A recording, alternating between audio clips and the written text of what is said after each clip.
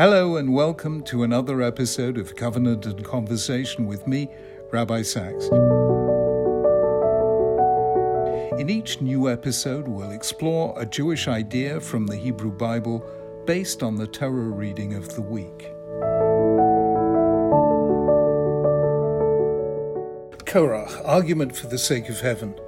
The Korach rebellion wasn't just the worst of the revolts from the wilderness years. It was also different in kind, because it was a direct assault on Moses and Aaron. Korach and his fellow rebels, in essence, accused Moses of nepotism, of failure, above all of being a fraud, of attributing to God decisions and laws that Moses had devised himself for his own ends. So grave was the attack that it became for the sages a paradigm of the worst kind of disagreement. Which is an argument for the sake of heaven, they asked? Machloket l'shem shamayim, the argument between Hillel and Shammai. What is an argument not for the sake of heaven? The argument of Korach and his company. Thus, Pirkei Avot, Meiri, from Catalonia in the 13th century, explains this teaching in the following terms. The argument between Hillel and Shammai. In their debates, one of them would render a decision and the other would argue against it out of a desire to discover the truth, not out of cantankerousness or a wish to prevail over his fellow. An argument not for the sake of heaven was that of Korach and his company, for they came to undermine Moses, our master, may he rest in peace, and his position out of envy and contentiousness and ambition for victory. The sages, in other words, were drawing a fundamental distinction between two kinds of conflict: argument for the sake of truth and argument for the sake of victory. The passage must be read this way because of the glaring discrepancy between what the rebels said and what they sought. What they said was, the people didn't need leaders. They were all holy. They'd all heard the word of God. "Why do you set yourself above the Lord's assembly?" asked Korach. Yet from Moses' reply, it's clear that he had heard something altogether different behind their words. Moses also said to Korach, "Now listen to you Levites, isn't it enough for you that the God of Israel has separated you from the rest of the Israelite community and brought you near himself to do the work of the Lord's tabernacle and to stand before the community and minister to them? He's brought you and all your fellow Levites near himself, but now you're trying to get the priesthood too." It wasn't that they wanted a community without leaders, it's rather that they wanted to be the leaders. The rebels' rhetoric had nothing to do with the pursuit of truth, and everything to do with the pursuit of honor, status, and power. They wanted not to learn, but to win. They sought not verity, but victory. We can trace the impact of this in terms of the sequence of events that followed. First, Moses proposed a simple test. Let the rebels bring an offering of incense the next day, and God would show whether he'd accepted or rejected their offering. This is a rational response. Since what was at issue was what God wanted, let God decide. It was a controlled experiment, an empirical test. God would let the people know in an unambiguous way who was right. It would establish once and for all the truth. But Moses didn't stop there, as he would have done if truth were the only issue involved. As we saw in the quote above, Moses tried to argue Korach out of his dissent, not by addressing his argument, but by speaking to the resentment that lay behind it. He told him that he'd been given a position of honor. He may not have been a priest, but he was at least a Levite, and the Levites had special sacred status not shared by the other tribes. He was telling him to be satisfied with the honor he had and not let his ambition overreach itself. He then turned to Datan and Aviram, the Reubenites. Given the chance, he would have said something different to them, since the source of their discontent was different from that of Korach. But they refused to meet with him altogether, another sign that they weren't interested in the truth. They'd rebelled out of a profound sense of slight, that the tribe of Reuben, Jacob's firstborn son, seemed to have been left out altogether from the allocation of honors. At this point, the confrontation became yet more intense. For the one and only time in his life, Moses staked his leadership on the occurrence of a miracle.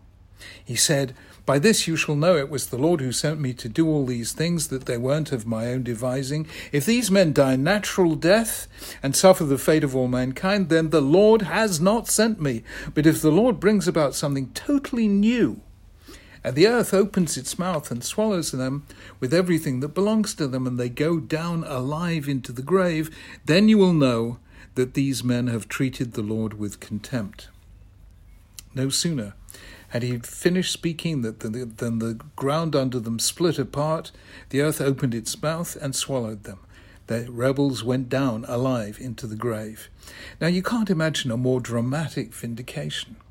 God had shown beyond possibility of doubt that Moses was right and the rebels wrong. Yet this did not end the argument. That is what is extraordinary. Far from being apologetic and repentant, the people returned the next morning still complaining, this time not about who should lead them, but about the way Moses had chosen to end the dispute. Listen to what it says. The next day, the whole Israelite community grumbled against Moses and Aaron. You have killed the Lord's people, they said. You may be right, they implied, and Korach may have been wrong. But is this the way to end an argument? To cause your opponent to be swallowed up alive? This time, God suggested an entirely different way of resolving the dispute. He told Moses to have each of the tribes take a staff and write their name on it and place them in the tent of meeting. On the staff of the tribe of Levi, he should write the name of Aaron. One of the staffs would sprout, and that would signal whom God had chosen. The tribes did so, and the next morning they returned to find that Aaron's staff had budded, blossomed, and produced almonds. That finally ended the argument. What resolved the dispute, in other words, wasn't a show of power, but something altogether different. We can't be sure because the text doesn't spell it out, but the fact that Aaron's rod produced almond blossoms seemed to have had rich symbolism. In the Near East, the almond is the first tree to blossom, its white flowers signaling the end of the winter and the emergence of new life. In his first prophetic vision, Jeremiah saw a branch of an almond tree and was told by God that this was a sign that he, God, was watching to see that his word was fulfilled. The almond flowers recall the gold flowers on the menorah, lit daily by Aaron in the sanctuary. The Hebrew word tzitz, used here to mean blossom, recalls the tzitz, the frontlet of pure gold, worn as part of Aaron's headdress, on which were inscribed the words, "Holy to the Lord." So the sprouting almond branch may therefore have been more than a sign. It was a multifaceted symbol of life, light, holiness, and the watchful presence of God. You could almost say that the almond branch symbolized the priestly will to life, as against the rebels' will to power. The priest doesn't rule the people, he blesses them. He is the conduit through which God's life and giving energies flow. He connects the nation to the divine presence. Moses answered Korach in Korach's terms by a show of force. God answered in a quite different way, showing that leadership isn't self-assertion, but self-effacement. What the entire episode shows is that the destructive nature of argument, not for the sake of heaven, that is, argument for the sake of victory. In such a conflict, what is at stake isn't truth but power, and the result is that both sides suffer.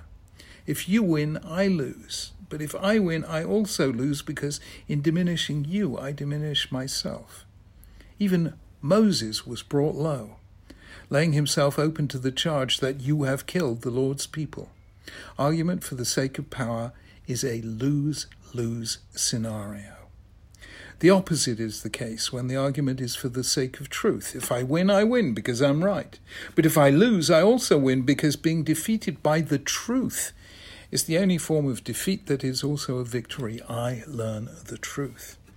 In a famous passage, the Talmud explains why Jewish law tended to follow the school of Hillel rather than their opponents, the school of Shammai, because they were kindly and modest, because they studied not only their own rulings but also those of the school of Shammai, and because they taught the words of the school of Shammai before their own. They sought truth, not victory. That's why they listened to the views of their opponents and taught them before they taught their own traditions. In the eloquent words of contemporary scientist Timothy Ferris, all who genuinely seek to learn, whether atheist or believer, scientist or mystic, are united in having not a faith, but faith itself. Its token is reverence, its habit to respect the eloquence of silence, for God's hand may be a human hand if you reach out in loving kindness, and God's voice your voice, if you but speak the truth. Judaism has sometimes been called a culture of argument. It's the only religious literature known to me whose key texts, the Hebrew Bible, Midrash, Mishnah, Gemara, codes of Jewish law, and the compendia of biblical interpretation, are all anthologies of arguments. That's the glory of Judaism. The divine presence is to be found not in this voice against that, but in the totality of the conversation. In an argument for the sake of truth, both sides win, for each is willing to listen to the views of its opponents and is thereby enlarged. An argument is the collaborative pursuit of truth. The participants use reason, logic, shared texts, and shared reverence for texts. If they don't use ad hominem arguments, abuse, contempt, or disingenuous appeals to emotion, each is willing, if refuted, to say, "I was wrong." There is no triumphalism in victory. No anger or anguish in defeat. The story of Korach remains the classic example of how argument can be dishonored. The schools of Hillel and Shammai remind us there is another way. Argument for the sake of heaven is one of Judaism's noblest ideals. Conflict resolution by honoring both sides and employing humility in the pursuit of truth. Shabbat Shalom. Thank you for listening. You can download a written version of my commentary and explore all my additional content by visiting www.rabbisachs.org. This year, we also have an accompanying family edition of Covenant and Conversation aimed at connecting children and teenagers with these ideas and thoughts. For a family edition discussion sheet on this week's parsha, please go to www.rabbisachs.org/cc family edition.